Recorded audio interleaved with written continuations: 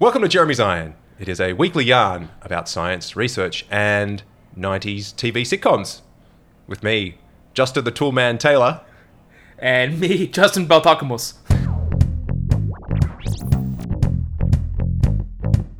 I'm glad we have someone who can join us in our anagram game. We take proper names and rearrange the letters to form a description of that person. Like, Alec Guinness.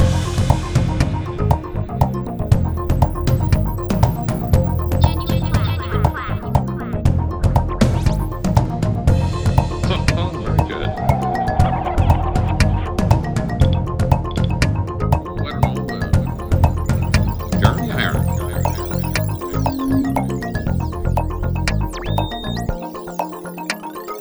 Jeremy.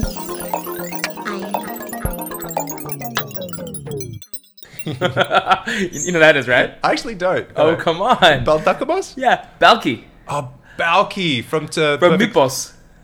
Perfect Strangers. Perfect Strangers, yeah. But he's from Mypos. Mypos? That's oh, the island. that's where he's from. That's really good. That's the country, Yeah. Mypos. Balki Baltakamos from Mypos. Did you ever watch Acropolis Now? No. With Effie? Yeah. Was Nick Mimo. Was Nick Giannopoulos in it? Yeah. He was the Okay. main dude, I think. Yeah, right. No, I haven't seen it. No, that predates my Australian adventure. Right, so this is Jeremy's Iron. Yep. It is a scientific podcast. It We is. talk about research. We have a biostatistician here, that's me, Yep. and a orthopedic surgeon / researcher / what else? Slashy. Slashy. It makes you sound like a dick. It does. Yes, but what we do is we talk about the new science that's come out recently, and we also have a little special kind of focus for each episode. And this week we are focusing on, sir, what are we doing? Well, it's sort of a broad dive into social media. Okay. And the links between social media and, I guess, self-image, depression, loneliness, all those kind of key jive words. Each other week, you kind of get the sense that there's some new research that's either saying that social media is creating, anxiety, havoc on our youngsters. But then there's other ones that'll say that it's kind of the other way around, and maybe sort of... But I think it's anecdotal as well, right? You tend to hear people complain, people are going off it, people are shutting it down, people are having that kind of this war at all times with their social media accounts. And the literature generally seems to support that. I mean, if you go online, you'll see there's just a huge amount of research into all the kind of the devastating links between social media use and sort of the end of this generation. Well, you are talking to the number one Luddite here, who is trying his best to extract himself from all forms of social media. This is why it's so interesting. Yeah. And I'm more or less on the same page as you. It's true. Yeah. I'm not a big social media guy. I would say, to be honest, I'd use it more than you. But You anyway. might. Yeah, you might. But we'll get into all that, and sort of the idea was to try and find a good paper that took a supportive view on Instagram or social media, and to try and not tear it apart, but kind of really dive into that and see what it was saying about possibly the good of social media. So we'll talk later about what I found and kind of where that took me. It was I'm looking forward to it because it's more nuanced than I expected, but it all makes sense. I'm looking forward to having a nice summary of all of the research, which is what we do. That's the whole gist of Jeremy's Iron. We take the pain out of... Yeah. We'll give you a good summary of the 8 articles that I looked at quickly, of the millions. There are so many. We also do a segment called News Just In, where I quickfire go through a couple of the most recent scientific pieces of research. Oh, before we start, though, let's let the listeners know that you engaged in some degree of a social experiment, right? Or a psychometric? A psychometric test? Yeah, it's a cool one. Yeah, it's a cool one. It kind of links in with our major topic today. So we'll talk a bit about what that was and how you did. Well, maybe let's start with that. Because that's kind of like a cool little starting... teaser? Yeah. No. Let's start on me doing this... the test. I mean, it is a teaser for the main event, kind of. Yeah. Let's do it. Okay. So... It's called the Iowa Gambling Test. Right. And it was put together by a guy called Antonio Damasio, who's a neurobiologist. I feel like that's a name. He's been around the Sam Harris podcasts. He's massive. Damasio is one of the leading... Sam Harris loves him, right? He loves him. Yeah. But a lot of people do. He's like very little controversy. He is big researcher in the field of behavior and like neurodevelopment. and all that kind of stuff. So he's got particular interests in behavior, obviously things like addiction, impulsive behavior, and things like that. Right? Excellent. So we know, for example, and that goes in, kind of links into this test, that people who have addiction, so alcoholism or drug addiction, make bad choices. Right? Now that's almost like a truism, because we associate doing the drugs with bad choices, but the reality is they actually end up with either through cause or effect, high degrees of what's called impulsivity, right? So they're very impulsive, and on top of that, they tend to make really bad choices, choices, whatever choices, right? Well, this test has proven that I tend to make bad choices. And so people who have a gambling addiction, it was one of the focuses of this study, and they came up with a card game to help work out whether people who have who self-report through, a series of questions, who are kind of seem to have high degrees of sort of addictive behavior, how do they fare when they're put through this test called the Iowa Gambling Test, which basically is it's 4 decks of cards. Yeah, so you see, did it. I just did it then. So there's 4 decks of cards, and they tell you at the beginning that you can, you'll either make money or lose money depending on which deck you've chosen. So you've got if you choose a deck and it might say you've won $50, or it might say you've won $100. I'm not going to ruin the surprise for people. So you're meant to kind of do it without hearing some of this stuff. So I'll keep it very low key, so you can still do it without fear or favor. And you can do this online version. Online, yeah, but make sure you don't get the spoilers. Just go Iowa card. Was it Iowa card? Iowa Gambling Test. Iowa Gambling Task online. If you write that, you can go and do it. There's a few different online ones. I do love the idea of trying to assess all these 5 big personality traits via a gambling-based card game, because it tests you, because you're like, do you avoid things? Do you, So anyway. And it's not self-reporting, because self-reporting is so dangerous. Yeah. Right? And direct questionnaires about what you do. It's better to actually try and see what you actually do. That's right. In the field. It sees straight through it. And as soon as I saw this test, that it exists, and that it kind of dealt with what we were talking about today, I couldn't wait for you to do it, because of particularly your recent kind of gambling problem. What gambling problem? I have gone down the rabbit hole of poker videos recently. I'm not quite sure why that's happening.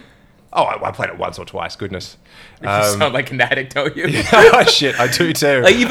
Please. In the context of addiction, even modest behavior sounds like... I'm currently getting updates from Petersham RSL about when the next poker tournament's coming. I don't... Every couple of hours on my phone. Yeah. That's incredible. I love how you went, you're this neo-Luddite. You've gone for the post office Alcatel phone, which can barely even send or receive text, and somehow you found a way to get hourly updates. Hourly updates. You've got a regular smartphone. You're still circumventing the system with your addiction.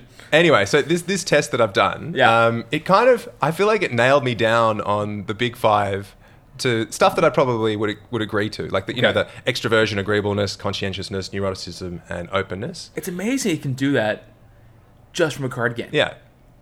So based on whether you're, the objective is to try to make as much money as possible, and you start with a loan of $2,000. So it just means you can go into the negatives or go into the positives, right? Mm-hmm. The thing that struck me was that I ended up losing money, from 2,000. I think I ended up with $1,900 or whatever. Yeah. But you could see the scale, because there was a little bar that tells you how much money you have. And there was a lot of leeway on the positive side that I didn't obviously get into. So I think quite clearly I was on the very low side of the results from this gambling But test. You made money. No, I didn't. I lost money. Oh, you lost money. Okay, how much? Not a lot.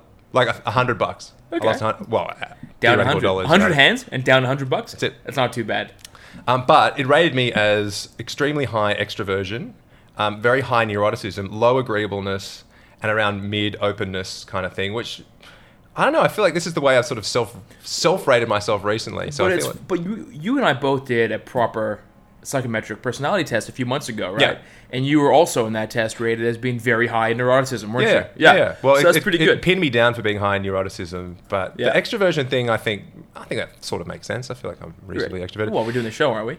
That's true. That's true. Openness, I'm mid-range, and then really, really low agreeableness, 4th percentile agreeableness. Well, again, we're doing this show, aren't we?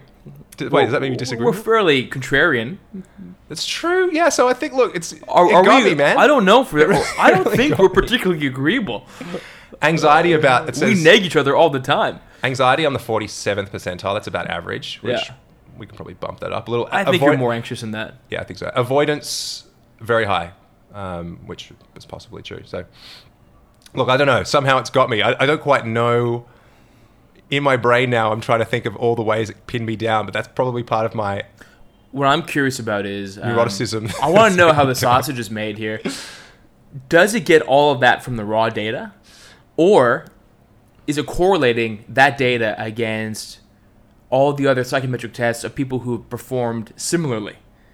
Yeah, because it asks you a few questions at the beginning, but not a lot, just about your romantic partners and whether you know. So some of this would be informed by my answers to that, I'm sure. But maybe you're right. I think it must... Yeah, it probably does. I mean, it may be linking into a bank of people who have done proper psychometric testing about the personality, and it's linking those, which are only linking them through their performance in this test with the otherwise measured results, and then sort of giving you a proxy result for those tests. Maybe. Well, look, it's done. I think it's done pretty well. I think if it went the other way, it's I'd be been like, around this is for a few bullshit. decades now, unless Damasio is, a kingpin. So look, any listeners, give it a go. Iowa gambling task. Okay. We won't say any more than that because I don't want to ruin it for you. But hit us up, jeremyzionpodcast@gmail.com. Tell us how you went. And we'll talk more about that test specifically and why we did that test today after. Oh, really? Okay. Yeah, all right. Well, I mean, because that ties into all the other junk we're talking about. All the social media, neuroticism stuff. Yeah. But another thing we do on this podcast is a segment called News Just In. We do. Which is me doing very grilling quickly. me with the weekly science updates. Yeah, machine gun style. You ready for this? No. News Just In. I said no. Self-driving cars are dicks. Self-driving cars are set to cruise to avoid paying for parking. So say you were, like, I don't know, heading to the Games Workshop to pick up a pack of Magic cards or something of that nature. I parked right in front of there 2 nights ago. Yeah. And it was a rainy night, and inside was this glowing beacon of hope and sanctuary. Yeah. And there's a sign outside that said, "You are always welcome here." Games Workshop. And I was like, oh my God. This is the place to be. This is my place. So say you were trying to pick up a deck of Magic cards, right? But you couldn't find a park. Now imagine your car is a self-driving unit and you own it, right? Yeah. So it wouldn't need to find a park for you, right? It drops you off. Yeah. Then what does it do? It just cruises around the block until you're ready to go, right? So what's wrong with that? Congestion. That's what's wrong with it, right? So if you think about the future of all these cars kind of like just rocket up and... Dude, this is the problem. You are thinking like... You really are a Luddite, you know? This is... I'm doing News Just In. This is not me. But you're buying into it. No, check this out. Wait. Okay. This goes both ways. So... Yeah, all right. The idea, this piece of research basically is they've done a lot of algorithmic stuff and try to figure out how the cars are going to fit into this new paradigm, the new self-driving paradigm. Mm-hmm. But I like the idea that the cars are going to just start being dicks. You know what I mean? Like just for their own benefit, for the benefit of their drivers, I guess. But like, I've got so much to say right now. I'm not with you. Not even in jest. Wait. So myopic. True. So the idea, and this is what I actually told my brother this, and he was like exactly the same. He was like, "This is a bit bullshit." But the idea being that they'll actually then, while they're cruising, they'll be cruising at sort of low speeds because that'll save them petrol and do all this kind of like things that would not necessarily be great for the overall environment and congestion and all this stuff. That's another problem. That's not true. Yeah. So the positives, and this doesn't actually come from the article, but. And this is probably what you're about to get into. But once there's a fleet of shared, like autonomous vehicles, we won't even need parking at all because it's going to basically drop you off and then go and pick up someone else. You won't have a car. True. And all the cars will be talking with each other, which means that they are syncing with each other in terms of pulling out, pulling in, and turning. Without any monkeys behind the wheels, it'll be perfect efficiency on the roads. It'll be way less cars because they'll be instead of driving around the block waiting for you to get your Magic cards, they'll left and pick someone else up. There is no congestion. Really? Well, how about this, my friend? So at the moment, how many cars have no humans in it on the road? How many right now? 0. Right. So even under your new proposed efficiency of autonomous vehicles, right? Yeah. You probably say that about half the time they're probably not going to have humans in it, or maybe not half, but a lot of the time. The world that I'm talking about, there are no humans behind any of the wheels. You have to have a pure fleet of autonomous cars. Right, but what I'm saying is that having a car driving with no human in it is inefficient, right? So it has to pick someone up pretty quickly after it drops you off for it not to add to congestion. Yeah, but because ultimately people still need to go places, right? We're not reducing the amount that we need to travel. Well, I think that the idea is that they will be smart enough with their machine learning to know when they need to be in the city centers or where they need to be to maintain optimal flow, and they'll probably be like, off-grid places where they can park when there are a surplus of cars, right? Yeah. So the idea it won't be hard with all their learning and all their algorithms to work out how many cars they need on the road and what kind of flow they need to maintain. So I don't think that's going to be a problem at all. And the other interesting thing too, look, this I agree with. I actually agree with you, but I thought and when they're not picking up people, they'll be like making deliveries and picking up and dropping stuff off. Yeah, it'll be perfect. It's just going to be flawless. yeah. Well, this is quite interesting because I can't wait. You know the stat of 14% of Los Angeles is a car park. Did you know that? Like, as in, if you looked at the bird's eye, whatever you call it, the topographical map of Los Angeles, the greater region, 14% of that map is car park. Like sanctioned car park, officially car parks. Or is that just saying that like the cars are just sitting there? No. Oh, no. It is actual car park. Oh, come on. No, it's a stat. I mean, a stat has to be true, and I found it on the internet. But what's interesting now is that any new car parks getting built inside a residential or commercial building, they're always now retrofittable for something else. For office space, office spaces or apartments, so that they'll have the plumbing put in there, so that as soon as we don't need them, they can be. Think of how many like apartments. 10, 15-story parking lots you've seen, even in Sydney or Melbourne, or like just around here, and it's massive apartment block or office space or usable space, right? Which we won't need at all within the decade, I'm assuming. All right, should we do the next one? Next news just in. Vaz deferens on ice. This is What's a good one. the Vaz differential on that? Check this out. So, drawing inspiration from the Galaxy cocktail, so an actual cocktail called the Galaxy. I don't know, but I'll explain in a sec. Okay. Xiaolei Wang and colleagues devise a medium-term reversible form of male contraception. Mm-hmm. So I'll tell you, so bartenders make a Galaxy cocktail by layering colourful liquids in a glass. Yeah. And then if the beverage is stirred or heated, the layers combine into a uniform liquid, right? Uh-huh.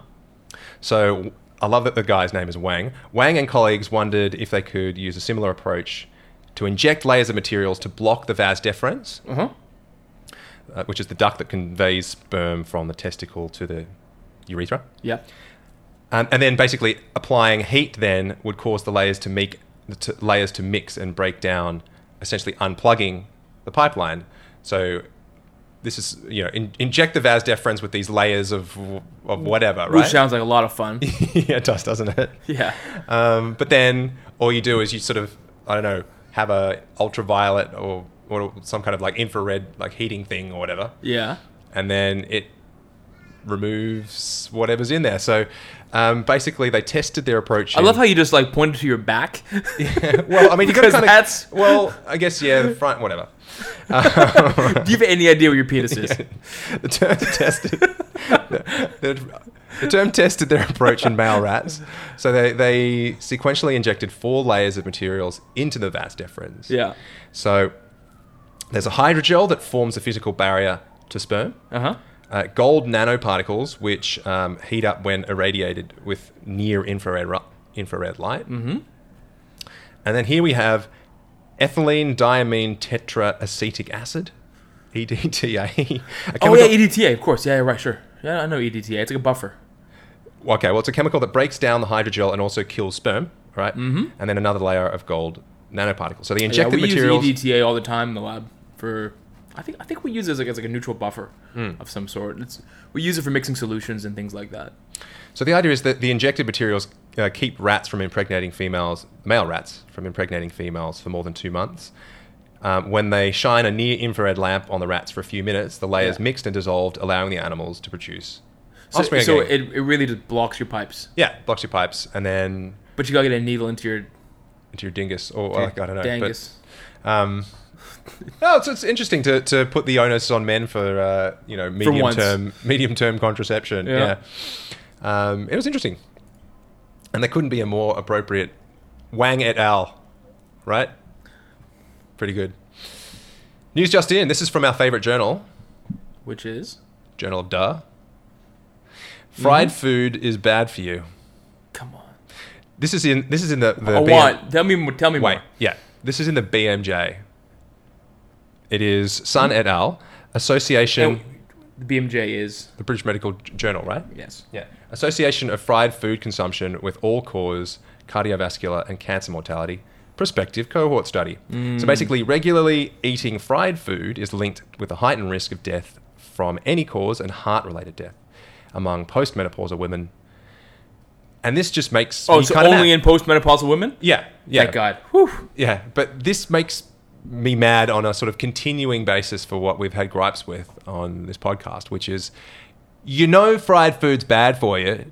Do we really need to sort of titrate out the exact effects of fried food on the, marginal increase in, whatever, cancer? I agree partially, but I think that there are still people who are eating that food, and it's good to nut out more detail about it, because we may be able to find a way to attenuate, to keep that flavor and keep kind of the cultural traditions of certain fried foods. Right. And maybe by teasing out some of the details and the mechanisms, maybe we can actually come up with some protective solution beyond sort of abstinence of that food. Yeah. So that's one thing. I will tell you a piece of research that I read this week, which is my version of what that is for you, right? Yeah. So you get frustrated when there's really obvious research that you don't think needs to be done. Well, it's kind of like that bad food is bad for you, right? Sure. And I think there's no jury that's still out on whether fried shit in large quantities is going to be a healthy situation, right? Exercise is good. Eating lean foods is good. Of course. Vegetables are good. Man, after I had McDonald's McNuggets last week for the first time in 20 years. Yeah.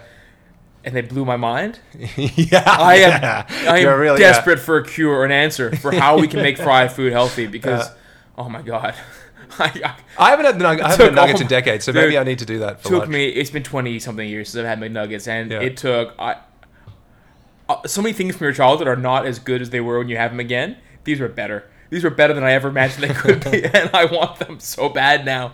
But okay, so your pet peeve with science is kind of constantly repeating really obvious research to which the answer won't really change our outcomes or what we know about behavior or modification of our diets and things like that.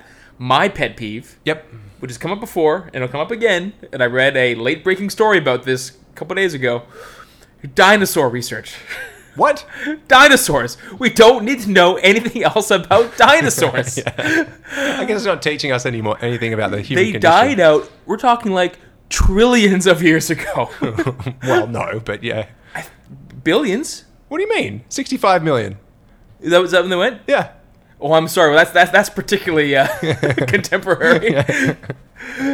It seems as though people talk about like, well, we can learn from them. Well, can we?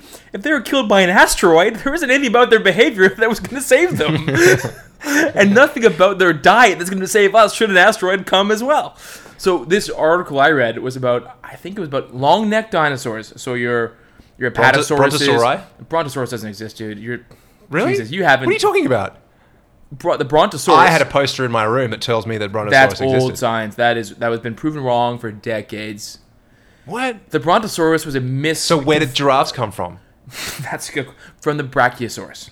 Got you. All right. Yeah. Makes sense. So the Brachiosaurus, and I think the Apatosaurus, if I'm not mistaken, are the major long-necked dinosaurs. Brontosaurus was a misconstruction of multiple other dinosaur bones. Really? So there is no such thing. There are similar things to a Brontosaurus, but the Brontosaurus, as it was described, does not exist.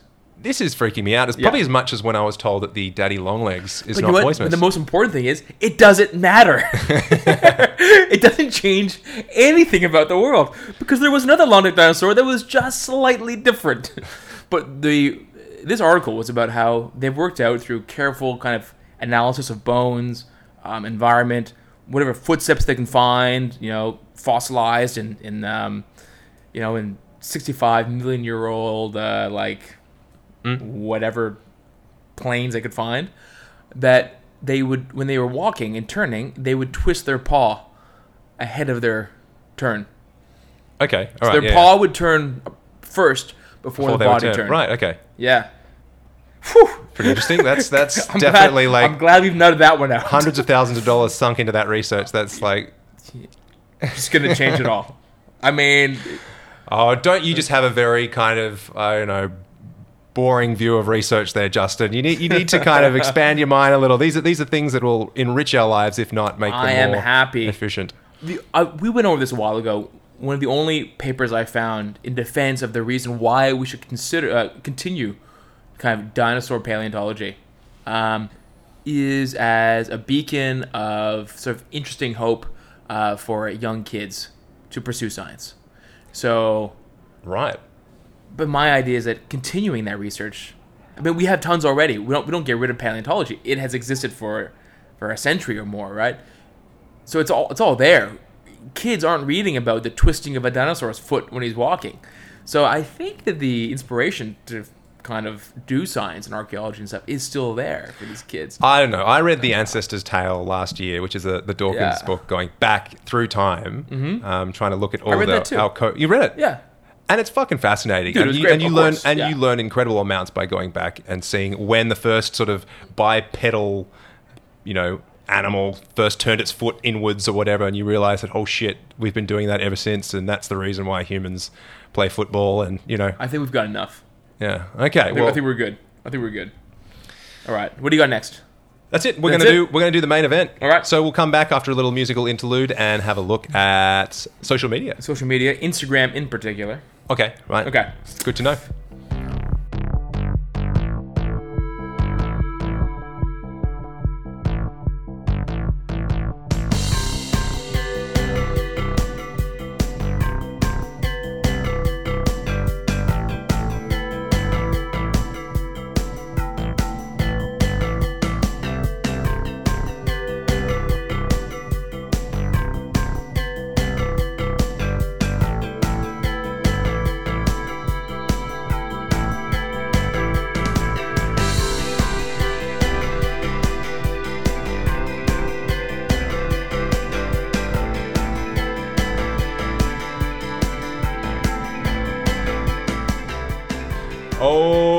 Okay. We are back. We're back. Let's talk gambling, impulsive behavior. Can you see how you're tying in my gambling into this social media based discussion? Well, this is an intervention, Jez. Oh my god. Yeah, so you would talk about, going to the RSL to play poker. You cleaned up, at least you say you cleaned up a few weeks ago at Crocs Poker Night. I did. All you talk about is sitting at home late night watching poker videos. Doug Polk. You're swiping right on Tinder. I know you're accessing Instagram somehow. I'm not. Instagram, I'm not. If you could see yourself right now. The point is, me, our listeners, we think you have a problem. All of my friends are here. And I tricked you. They're listening. And I use this as a vehicle to get you to do this gambling test to show you that you make bad choices. Okay. Right? I do. You make bad choices. No, but the idea is that there's a paper that came out, I think it was just this year, by Meshi et al. MESI? MESHI. Okay, Meshi, yeah. Yeah, not the Hungarian version. Yeah. I don't know what MESHI. Indian looks like to me. Okay. In the Journal of Behavioral Addictions, where they looked at addiction and impulsive behavior in people who self-report as being high Instagram users. Interesting. So if you're a high social media user, yep.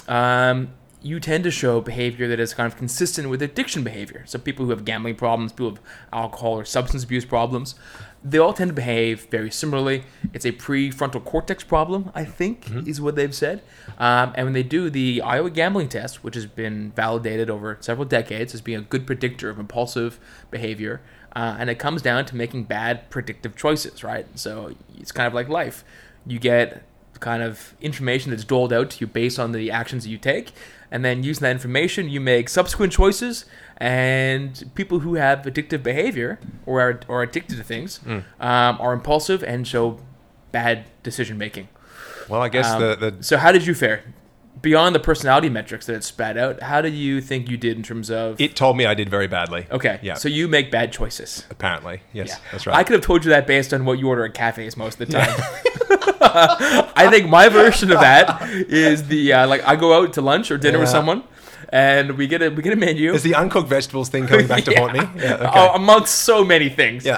I think you do tend to make bad food choices, and I think most of our friends would attest to this. Yeah. And even at like Hojak last week, That was not good a choice. It was not a good choice. And it's such a good restaurant. There's like no bad food, and You know what can just I'm thinking? hone in. I need to go back to get the nasi lemak because Dude, I went back there 2 nights ago. It was so good. Yeah. You can't make a bad choice at that restaurant. I somehow did. You did. You always do. You're like a homing device for bad food choices.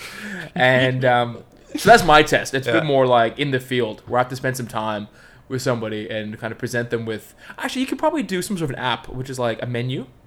And you could probably correlate the food choices with people's personality and other kind of other sort of markers of good decision making. And then you give them like some slot basically and ask and try to figure out whether they order it again. Like you did, a totally online or app-based version where it's like a fake menu and people choose whichever meal appeals to them, and then or it would be a series of menus, and at the end it would spit out all these psychometrics about you tend to make really bad choices. You're impulsive. You pick the for some reason you pick the pre-packaged vegetable platter as opposed to the the menu would say like... We gotta move past that. The menu would say like Joe's Famous Burgers, and then the candidate might choose like the spaghetti, and you'd be like, why did you choose the spaghetti? What weird, impulsive, bad decision behavior was that to go against the grain? All right. Let's talk research. What do you got? So what's the? But that's the point. I'm with you. Yeah. So that's less about you, but it's about another method of coming up with an algorithm for working out decision making and impulsive behavior.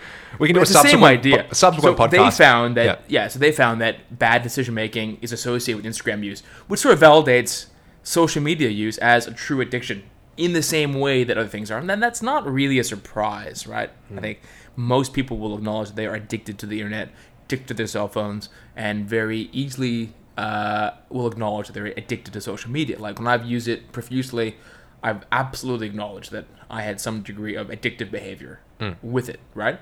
But I thought that was a really nice kind of way of kind of weaning into this discussion about social media, about kind of patterns of use.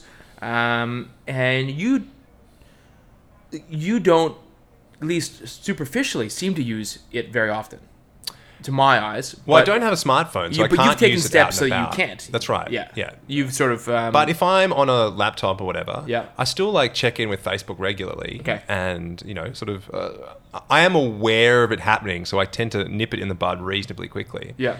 But I'm still, multitasking with every I would say 5-10 minutes, a part of me goes, I got to check my email again, even though there's nothing there, and That's why when I'm studying, if I need to focus on something for a period of multiple days or weeks, I have made steps in those moments to get rid of all those things, so that I can't. Even leave my phone as far away from me as possible, so that I can't actually access that stuff. But that all comes into some of the future research that we'll talk about, because there's lots of different facets to this discussion.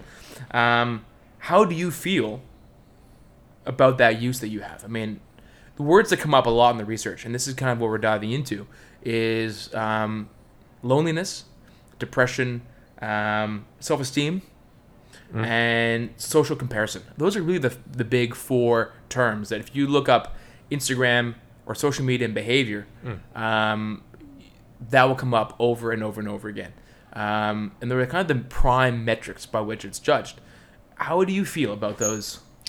Well, aside from turning this into a psychoanalysis of one Justin Zeltzer, but superficially. Superficially, I don't think I'm aware of which one of those categories makes me feel bad. Yeah. I just think that I can sense that being on social media, like the Bumble or whatever, for a period of more than a few minutes, I start to feel anxious. I can feel it. And because I'll throw in also that when I mention those words, each of those words can be appreciated to be a spectrum of feeling or behavior, right? Wherein loneliness could also be connectedness. You could actually feel more connected. Now we tend to use the word loneliness as the prime word for that, particularly because we tend to associate sort of maybe pejoratively, but that's sort of the halo around social media use. But it can go both ways. I mean, these things are in principle about connectivity, right? So you could easily feel good as an outcome of this behavior. So I'm not assuming negative behavior. I've generally felt negative associations with all types of social media for me, and positive when I'm dealing with people in the flesh. There's a stark dichotomy between my two states of being very happy with life and enjoying things, sleeping well and whatever, and being more intensely involved in things like Facebook and I don't do Instagram, but So I think I feel the same way as you. Yeah. I think that usage of those things makes me feel, I don't know if I feel more lonely. But here's the thing that I think is going to tie in with the research. Yeah. Like, I'm not sure whether it's my setting, as in Justin, that causes those effects. I'm not going to try to generalize that to the whole population. I feel like I might have some kind of predisposition towards being anxious using these social media whatevers, right? Yeah. So whereas a normal person, inverted commas, might be fine with it. So I'm tempted not to generalize to say social media is bad. But it's bad for you. But if you have these sort of people-pleasing, anxious predispositions... Well, if you do the Iowa gambling test... And lose all your money, then... And it says that you are an anxious type. Yeah. Right? Or your anxious trait. So I think that's really important. And I think that what you said will be teased out a bit more with some of the research.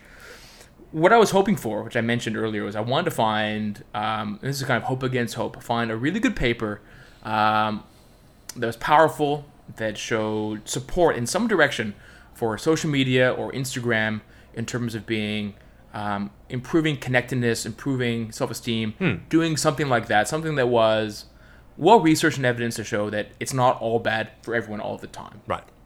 I didn't quite find that. But what I did find was that it isn't binary, and that makes sense. I mean, nothing is, right? But certainly Instagram use, which is kind of the prime marker that I use, because it seems to be one of the most popular forms of social media now.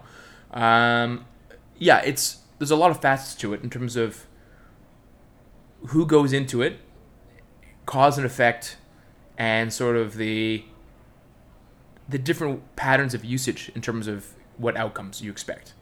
And that doesn't make a lot of sense maybe right now, but I'll explain. Okay. So we start off with the Iowa gambling task. We show that we do have signs of addictive or obsessive behavior with Instagram, which seems to correlate with bad decision-making, impulsiveness, which will make you keep on using it some more. So that's all kind of what addiction is. Yep. Even if it doesn't make you feel good, even if you're losing money, like gamblers tend to do, you still keep on doing it because it's not about the long-term rewards or losses. It's about some sort of instantaneous impulsive behavior that's being encouraged, right? So that all makes sense why you'd keep on using it in the face of it being generally bad for you potentially. But at the same time, despite the fact that if you type in Instagram, social media, depression, anxiety, self-esteem, 98% of the hits that come back are all negative correlate or positive correlations between. Oh, sorry, yeah. It's a negative outcome. Implications. Negative implications, but positive associations between their use and negative outcomes, loneliness, poor self-esteem. Hefner et al. In Clinical Psychological Sciences did a study recently. This is just, I think, end of last year, where they looked at sort of a longitudinal study. There's a lot of studies have looked at sort of cross-sectional studies, right? So they get a bunch of university students to come in. They do self-reporting about how much do you use it and how do you feel. Yeah. And that gives you a very thin sliver of kind of... And not great in trying to tease out any causative effects, right? No. It's all just associations at this point. It's just a cross-section. Yeah. We're using it. This is how they feel. We don't really know what's cause and effect, but people are assuming that it's... Yeah, it's making you anxious, making you more lonely. Or it could, it's possible just the lonely people use it, right? So this study wanted to look into following these people over a period of a couple of years, and also looked at different age groups. So they looked at, I think, adolescents, 13 to 16 years old, tracked their use, self-reported use. I don't think they looked at any other objective measure of how it was used, and then self-assessment of how they felt. So they did it for 2 years, and they did I think a 3 to 6 year follow-up study for university students, ages I think like 19 to 24 or something. It did the same thing: self-reported use and self-reported psychological well-being studies. And they found that amongst all those groups, no real connection between depression or loneliness and the use of social media. And this is the most recent paper. This is one of the most recent papers. And look, I think it was done reasonably well, in the sense that it's at very least a longitudinal study. So they followed people up. Yeah. Obviously, you can always improve upon self-reported behavior. Yeah, I'm so skeptical around self-reported use. shit. I mean, I know personally, and I'm sure you would agree, my self-reported use of almost anything is so far off the mark. My self-reported use of how much I drink, my self-reported figures regarding how much I use various things, I'm sure are so far off the mark. And so I find that a little bit weak, but it was interesting. But they did find an association or a correlation between one group in particular, which was adolescent girls seemed to have sort of a reverse cause and effect, which was anxious adolescent girls or adolescent girls who showed some tendencies towards depression or loneliness tended, from they could tease out, to turn towards social media as a way to sort of cheer themselves up. So instead of social media making them sad, they seem to find that through their self-reported studies and usage, it seemed to be behavior first or mood first, followed by use. Got it. To sort of improve or medicate that mood. So does this stand in contrast to a whole bunch of other research that's before it? I mean, this sounds like it's quite... Well, it seems to. It clangs for mine, because I feel like all the other studies seem to... This goes against what is called the Kraut paradox. Ooh. And we love paradoxes. It's not a German paradox. So we tend to think of all these problems as being fairly recent, right? So social media... Where do you think social media goes back to? I mean, what's the earliest date? MySpace, 2005, 2004. Yeah, right. So I would have said 2006 for Facebook, when it kind of hit the ground, right? Yeah. I think that's when I got it, and that's when that world first opened up to me beyond just email. And then it was, within a few years, people were talking about how it was kind of the negative influences of Facebook. And then we kind of have Twitter, Instagram around 2010, right? So the last almost decade already with those guys. But people have been talking about these problems since the mid-90s. So Kraut et al. Came up with a paper in the American, I think it was an American Psychologist. So a reasonable paper, a journal of pretty good repute. So this came out in 98, and they did a study over the course of a couple of years. So we're looking at basically the dawn of the internet. They took 169 people and observed their behavior with internet use over the first 1 to 2 years. Their hotbot searches. Of them ever using it, right? Netscape Navigator. Exactly. Yeah. Lycos. Bookmarks. Their web crawling. Yeah. Ask Jeeves. I think Ask Jeeves is a bit later. But I think that basically these guys are looking at GeoCities use. Right, yeah. Right? So this is a purely GeoCities-based economy. An MIRC chat room. Exactly. All that stuff. AOL, if it's American. Got it. So, and these guys, these are people who had only ever had in-person communication up to this point, telephone or face-to-face, because no one's really writing letters in the 90s anyway, right? And suddenly they had email, they had chat rooms, and that was probably the bulk of internet use in the first couple of years. And so they were testing them at that early stage. Yeah.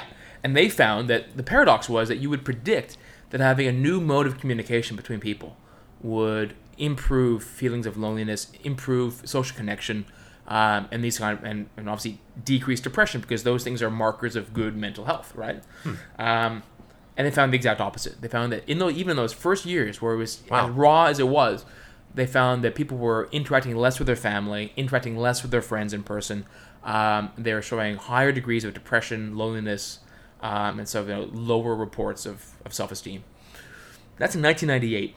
And so that's sort of become the benchmark for how we evaluate what we now call social media, or basically connectiveness through the internet. And so this has been there since the very dawn of connection. And I'm sure if we went back further, we'd find the same things with radio, TV, even print media, right? I'm sure each of these had the same predictions and probably to some extent have had the same effect, right? Right. People are watching TV more to get connection, but losing real connection. Listening to the radio instead of talking to people.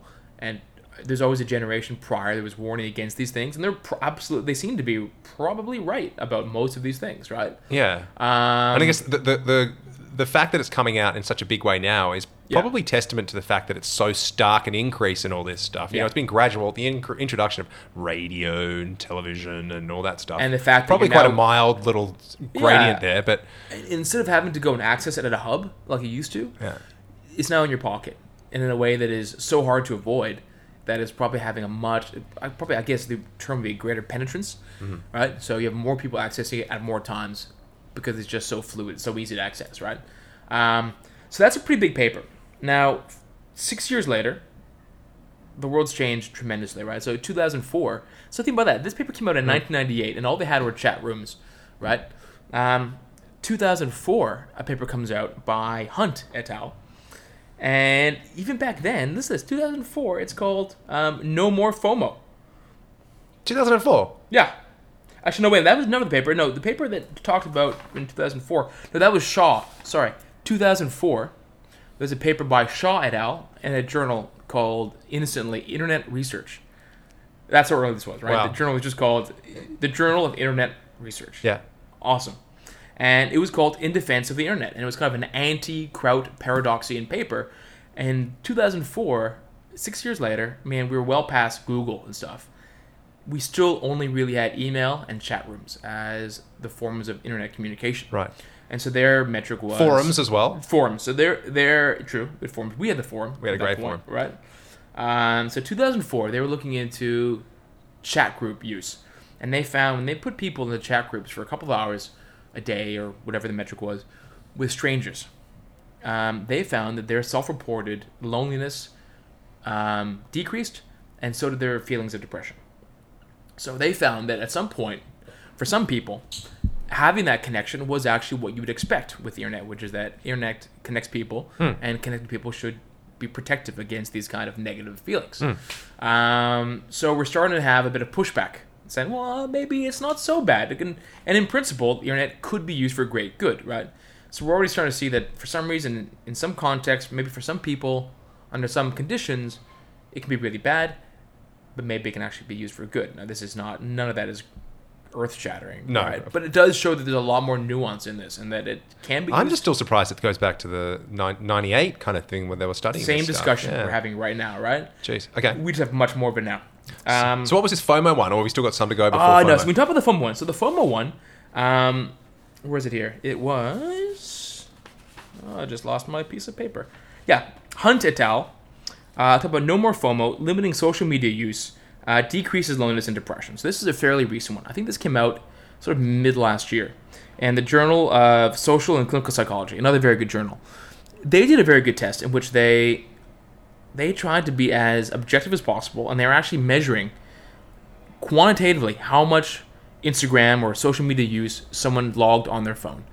So what they would do is they got self-reported assessments of mood, depression, whatever else, and then they monitored how much they use, and they also monitored battery usage, so they could work out how much time people actually spent on their phones. So they tried to remove this degree of self-reporting, which I think was a big problem in that big Hefner study, which was longitudinal, great, but all self-reported, from what I could tell. So what Hunt found was that, in fact, the outcomes depend very much upon how you walked into the study. So people who already self-report with some degree of depression or tendency towards loneliness, which is a bit what you were talking about, with some degree of sort of innate higher anxiety trait performance, they found that they did particularly badly if they continued or increased their social media use. But those people fared better if they could decrease their use from their baseline. So they tracked how much they were already using social media, and really the delta, like in all things, is what's important, right? Yeah. And if they could, there was a very linear relationship between how much they decreased their time on those apps and their mood at the end of the study. So basically a dose response, right? Totally. Yeah. Yeah. So there seemed to be a real response, and this was a more, even though it wasn't done over, I think it was done over the course of a few months. So it's a reasonably good study in that sense, you know. but definitely more objective than some of the other studies we've seen. And so I thought that was, and that's again what we would expect with these things. But again, it starts to nail that it's not totally binary in terms of Instagram, social media, good or bad. It really depends very much on the individual and when you walk into it and kind of how that affects their baseline mood, right? So some people are more prone to loneliness or whatever else, and whatever Instagram seems to offer, for some people, they pick up on the worst elements of it. And some people seem to be able to run with doing quite well with Instagram in healthy doses. They moderate it well, or they're looking for something else out of it. And that's what we kind of get into, which is patterns of use, which I think is what's really important. So obviously, we have sort of set and setting, kind of like LSD, like you were saying, talking about, is it you yourself or is it the app itself? Well, we get into this idea that I guess it depends on who you are and what your tendencies are, right? Before you open that Pandora's box, this box of infinite opportunity, where does it take you? So there was a paper that came out in 2015 by Loop. I think it's a Dutch or Flemish name. Loop. Because I think it took place in Antwerp, so it's Belgian. This is an Antwerpian study. And it's a very long-winded title. Instagram, exploring associations between Instagram use, depression symptoms, negative social comparison, and I can't read what I wrote for that. Whatever. Doesn't matter. And that was in the paper of Cyberpsychology, Behavioral and Social Networking, which is a journal that actually gets frequently kind of published in for this kind of stuff. And they took a whole bunch of people, I think it was 170 people between the ages of 18 and 29, and they kind of broke down Instagram use into how you can access it, right? So there's different kinds of people that would access it, like we said, but you can also access it differently, right? You can either be a user, like kind of a browser of Instagram, and if anything, that's probably what I do if I'm on it, just looking at pictures. Or you can be a publisher, right? You can actually be a broadcaster on the internet. What about someone that, like, I go to Instagram, I don't really have an account, but if there's like a menu I want to see that I know gets posted up, I will go to Instagram.com there's some like restaurants I go to, they'll have like a daily menu, like the lentils. But stuff like that. But I will go there for specifics and then go off it, and I won't stick around and browse because I don't really log into my account or whatever. I don't know if that's a different class of user, but... Well, there was another paper, which we won't talk about because it's a little bit extraneous, but they looked at like thousands of Instagram users, high-power Instagram users, and used machine learning to break down 8 subsets of like user types primarily in terms of posting. So there's like selfie posters, there are like food posters, and they tend to be... There's Dr. Lewis Ehrlich in Dr. Lewis Ehrlich posters. One category, headshots with mantras. Yeah. with like, what's it? Non-sequitorial mantras. Yep. Yeah. And so what they found was that if you're the kind of person that tends to just browse, then you'll actually probably come out all right. Like, they actually tend to report stronger feelings of self-esteem and don't seem to be particularly lonely. But if you do the opposite, if you are a poster, you tend to actually have negative feelings. So higher feelings of anxiety and depression and loneliness. Interesting. I wouldn't have thought that, actually. Well, I would have thought that I think their theory was that if you're following, they seem to suggest that it's a more responsible way of using it because you aren't looking for a response. You can kind of pull from it what you want, right? But if you are posting stuff, then you're waiting for responses and you're waiting for likes and you need the social validation. Interesting. So we actually have a common friend who doesn't use social media to post for his like newborn baby or whatever, right? Because his thoughts are it's going to make other people feel bad or whatever, right? He's bought into the idea that, social media and so in a very thoughtful way, it's like, I'm not going to parade my successes or whatever in front of all of my friends because it's for me only and whatever. But I guess he's almost protecting himself there, it seems, as opposed to protecting everyone else. Absolutely. Interesting. Mm-hmm. So that's one way of looking at it.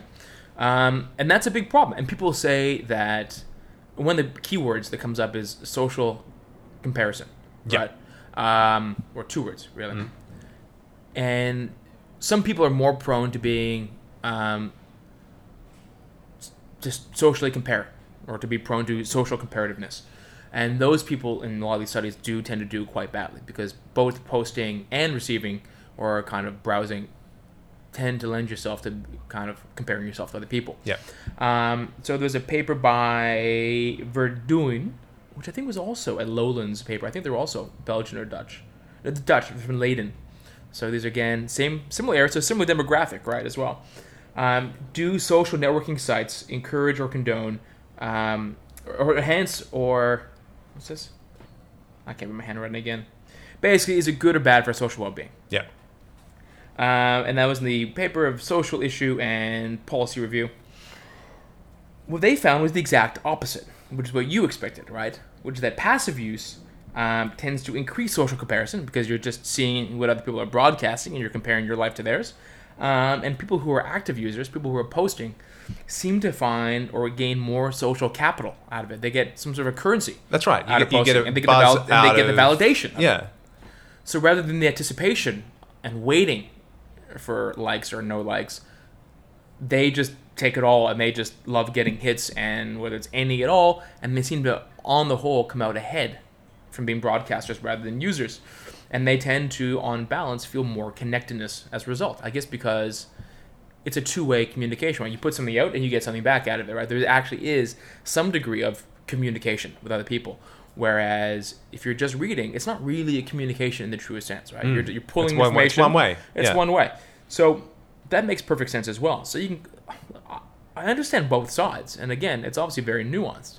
And I don't quite know what to tease out of both those papers in terms of which is better and which is worse, because they're saying the exact opposite thing, and they're both performed in a very similar way. Here's a question for you. What do you think makes this difficult to really tease out? I feel like the effects there are strong, yet we can't get conclusive directionality with some of these effects. Like, is it just the fact that self-reporting of all these things is difficult? Like, what is making this... I think self-reporting is a big problem. Yeah. As in, like, just trying to assess someone's anxiety level. Yeah. I mean, usage surely is easy to monitor, right? That calculation should be easy. It should be. And I think that also people use it very differently. And that's where we're finding in terms of these papers about the patterns of use. Here we're even just looking at very basic, again, binary patterns of use. You're either using it or you're not. Or you're using it and broadcasting it, or you're using it and browsing, right? So these are very crude metrics of how it's being used, right?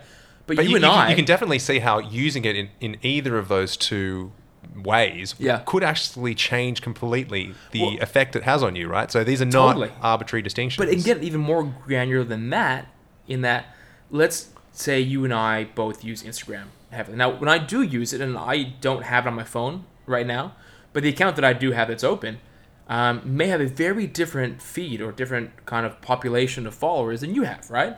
You might be following all of our friends who have babies and are getting married and are going on holidays to Barbados or whatever's happening, right? You could be following people accounts, and those people accounts will lend you to be more susceptible to social comparison, because you're literally comparing yourself to other people. Yeah. Right? Now, I'll reveal something about the pattern of my account, which is that I almost exclusively have thing-based accounts that I follow. Makes sense. Yeah. So, look, obviously men are also more interested in things and women are more interested in people, which might also be a big difference between how men and women both access it. And we haven't even gone into gender, and I'm not going to get into that because that's a whole other area, which is just very big. And who's more into cats? I feel like women. I think women. Okay. Yeah, in general. So I tend to follow museums. I tend to follow design blogs, or not blogs, accounts. So I get pushed photos of objects, paintings, sculptures. But does that not make you have that sort of essence of comparison with your own design work? It does. Given that you are a designer and you make... Yeah, it does, but in the same way it's going to a museum. Which, on balance, if you're someone who's creative and you go to a museum, you do walk out a little bit kicking yourself with the why didn't I make that, or why are they so great and I'm not. But I'm used to that from going to museums for my entire life, right? And I think that anyone feels that, and that's a motivating sort of feeling. But on balance, again, you leave being motivated by the power and the genius of what you see. And so what I've done is I've created sort of, curated is probably the right word for it, a museum for myself. And I don't have many people at all that I follow. So I don't see people doing things. So that's not something that I even project to myself. But if you are following friends, family, whatnot, well then social comparison is right there front and center. Whether you're predisposed to it or not, you're already going to be in the firing line for it. So there's so many different ways that this can be accessed in terms of the person who's accessing it, how it's being accessed, the frequency it's being accessed with, and the kind of things that you post and the kind of things that you follow, that it can get so granular, I think, that you need such large numbers, and you need some sort of a digital interface where you can monitor time, type, behavior, and personality, that it's a very hard thing to really nut out. It can be done. It's just a very hard study to follow, and you need to follow it for years, and probably looking at some kind of also looking into some degree of social outcomes, because you want to know, does it matter? Because there's a lot of studies we know from reading psych papers, which we do all the time, which suggest that just because you don't self-report as feeling good, we don't know the effect that it has on actual performance outcomes, behavior. I mean, a lot of people self-report as being less successful or less happy than their peers, but they may not actually be any different than their peers, right? So self-reporting, even in that sense, is quite dangerous. It's ridiculous, though. So anyway, I don't know how you get around that, but anyway, it's tough. Yeah, it's tough. It's a very, it's deep, it's broad. So do we have any conclusions then about the? Well, look, I think that it's a very hard thing to study. There's still more papers that we can talk about. There's so many papers about it, and it really comes down to each of these papers looking at a different subtle facet of it. And when you're seeing contradictions, I think you're literally just seeing another angle that's being shined, right? And they're catching another subset of users or how they're accessing it. But there doesn't seem to be any kind of, well, apart from that most recent paper, the great tide of the research seems to suggest that there's a negative implications. The general vibe is that it's negative. Yeah. The few groups that seem to be wholly positive for, based on very few studies, are people with low IQ, like very low IQs, seem to be generally only happier using social media. So they feel a stronger sense of connection, lower loneliness. And these are people who probably are already starting off with a baseline of feeling quite lonely in the first place, right? So you can really only go up. You read that into low IQ? What do you mean? Well, no. No, sorry. Not low IQ, but the other group, I got ahead of myself. The other group that shows positive response is people who are autistic spectrum. Right. And these are people who have obviously difficulties interacting socially in person. That makes a lot of sense. And that's the one where it makes more sense that they would probably have higher reported loneliness outside of social media. In the community. Yeah. And then they can titrate the way they kind of interact online. However, they can kind of hide behind the digital mask and interact. And there's no visual behavioral cues or emotional cues that they have to respond to. Everything's written down. Might give them away, kind of thing. It might give them away, but also makes it easier to interact if everything's written down for you, right? And you can take it all. Face value is probably the wrong word to use for them, because face value is terrible. But it's all quite easy for them, or much easier. So people with low IQ and people who are autistic spectrum seem to do better with it. But one last study that I thought was kind of worth talking about. So we talked about whether or not Instagram, for example, causes depression or loneliness. But there's a really good study from 2 years ago by Reese, which looked at whether or not you could use Instagram to diagnose depression. Ooh. Right? So we talked a bit before about whether or not social media use was a symptom of people who already have problems, right, or whether it's the cause of it. Now, regardless, you can actually use people's posts to work out what kind of mood they're in. And so what they did was they took... kind of in the same way as using a gambling device kind of sees through people's self-diagnosed depression and anxiety. We know that based on what you look at and how you post, that Instagram and Facebook know so much about you and your mood. So they can figure out... more than you know. Wow. So what these guys did was they looked at like 44,000 photos across 166 different users, and they used machine learning to kind of break it down into like color, like average color or colors used, metadata components, so like what are in the photos, even probably where it was taken, all those kinds of things, right? They looked at people, one person, two people, facial recognition, what kind of mood that the photos were showing, and they could make a predictive assessment of whether or not that person was depressed or not. It kind of makes sense. And they can let me finish that. They compared that to general practitioners who saw the actual people, and they found that their algorithm was better at predicting depressive behavior than a human was. They also compared human appraisal of the same photos, using the same whatever you would try and work out from looking at the photos based on smiles or whatever other human things that we could figure out. And they found that their algorithm was still much better at predicting behavior, and they could even predict depression before it was picked up by a professional. That's amazing. That's actually incredible. Yeah. Because I was going to say, like, you can kind of, I mean, this might be just hot air, but I feel like you can tell in some people's posting whether they're dealing with some serious issues, irrespective of what they're actually posting. You can kind of go, okay, I kind of see where that's coming from. Based on the pattern of it and things like that. But your own intuitions, right? Yeah. But this is suggesting that it is better than human intuition around this stuff, right? Like it algorithmically, almost like Spotify, figuring out the commonalities between other depressive people and what kind of photos. This is big picture. Wow. Yeah.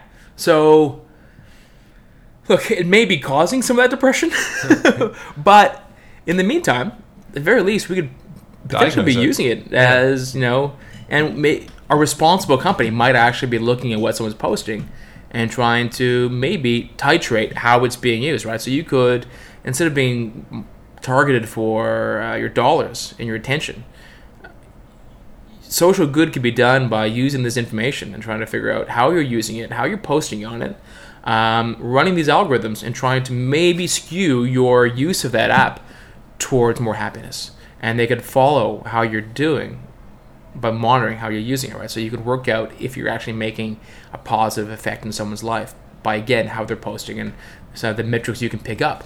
So you could actually end up maybe finding the solution to Instagram's ills through Instagram. So I don't know. It's kind of cool, right? It's I can see the potential benefit on the other end, which is quite good. Again, almost dovetailing into the way we started this podcast around autonomous cars. But exactly. The way that these, at least for the Luddites among us, when you're presented with these new technologies, you can kind of, you see the bad before you see the good, right? Well, there's always some good that can be, if it can be kind of... Well, it goes back to that paradox, right? Which is that, in principle, you'd think it should be doing good, right? It should be increasing your connection to other people. Therefore, the net effect should be a positive one if it's used to its best potential. But as humans, we have a tendency to find the worst potential in so many things, right? The lazy hack of something that ends up destroying us. Well, I'll tell you what happens, I guess. It's usually the efficiency that gets sort of placed the highest importance on. So the drive for efficiency leads us down to using it for its most nefarious purposes, because it's obviously, in all these situations, going to be more efficient at doing things the worst way. Yeah. So, I don't know. It seems you need some kind of overarching like a benevolent dictator that kind of says no. Some paternalism. Yeah, that's right. Despite the fact that it's really easy to get addicted to all this stuff, we're going to use it for these reasons and protect you from the bad. So we're saying that in some context, the free market is actually quite dangerous, right? And you need some hand to guide that a little bit to kind of make us better versions of ourselves. I think that with all these technologies, I mean, we're not like, tech pundits here, but I think the pattern is, right, that you see these great tech come through, and there's definitely a period where you get a little bit lost in the wilderness with it, right? Where there's a period where, like, for the cars, it's absolutely worse than something else, right? So self-driving cars with regular cars could be a total catastrophe for a while. But once you get to a pure self-driving car economy, it's totally different, right? And you can actually remove our impulses and make you can create an algorithm that is purely benevolent. Well, we can have self-driving social media. It just looks up things that it knows is best for us, right? Exactly. What we want to see. Instead of targeting us as a dollar, it targets us for our kind of our gross well-being and trying to hopefully improving the economy in that sense, right? By improving the productivity and happiness. And I've already divulged all of my sort of sense of self-agency to Spotify in the music realm, right? I don't select any music for myself ever. Why don't I just keep going? Give it all to, the benevolent Facebook. Big Brother, man. Sometimes not so bad, right? Yeah, it'll tell me who to be friends with. It'll tell me, and then it algorithmically knows which friends is best, friends are best for me. Yeah, keen to see whether our friendship stays alive in a digital realm. If it likes us, if it thinks we're a good pair. Yeah. Yeah. So I think there's a lot of we can see some hope through this still. Maybe I'm still in an early internet kind of haze where I'm looking at the good side and thinking that this is purely going to be a good thing, but I still see kind of a light at the end of the tunnel once we kind of get through some of these kind of growing pains or this teething. The terrible twos, the terrible tech twos. The terrible 2.0s. All right, that is it. That's it for this week. I don't know what we're doing next week. One of us is moving to Wagga Wagga. That's right. Justin's moving to Wagga. Well. Which Justin? I am. Yeah, you are. Which will be interesting. We'll see if we can get this happening on an online space. Mm-hmm. We'll figure it out. But yeah, if you've got any questions, Jeremy's Iron podcast at gmail.com. Hit us up. Or if you know us, just message our phone. Just talk to us. Yeah, just talk to us. Yeah. See you later. See ya.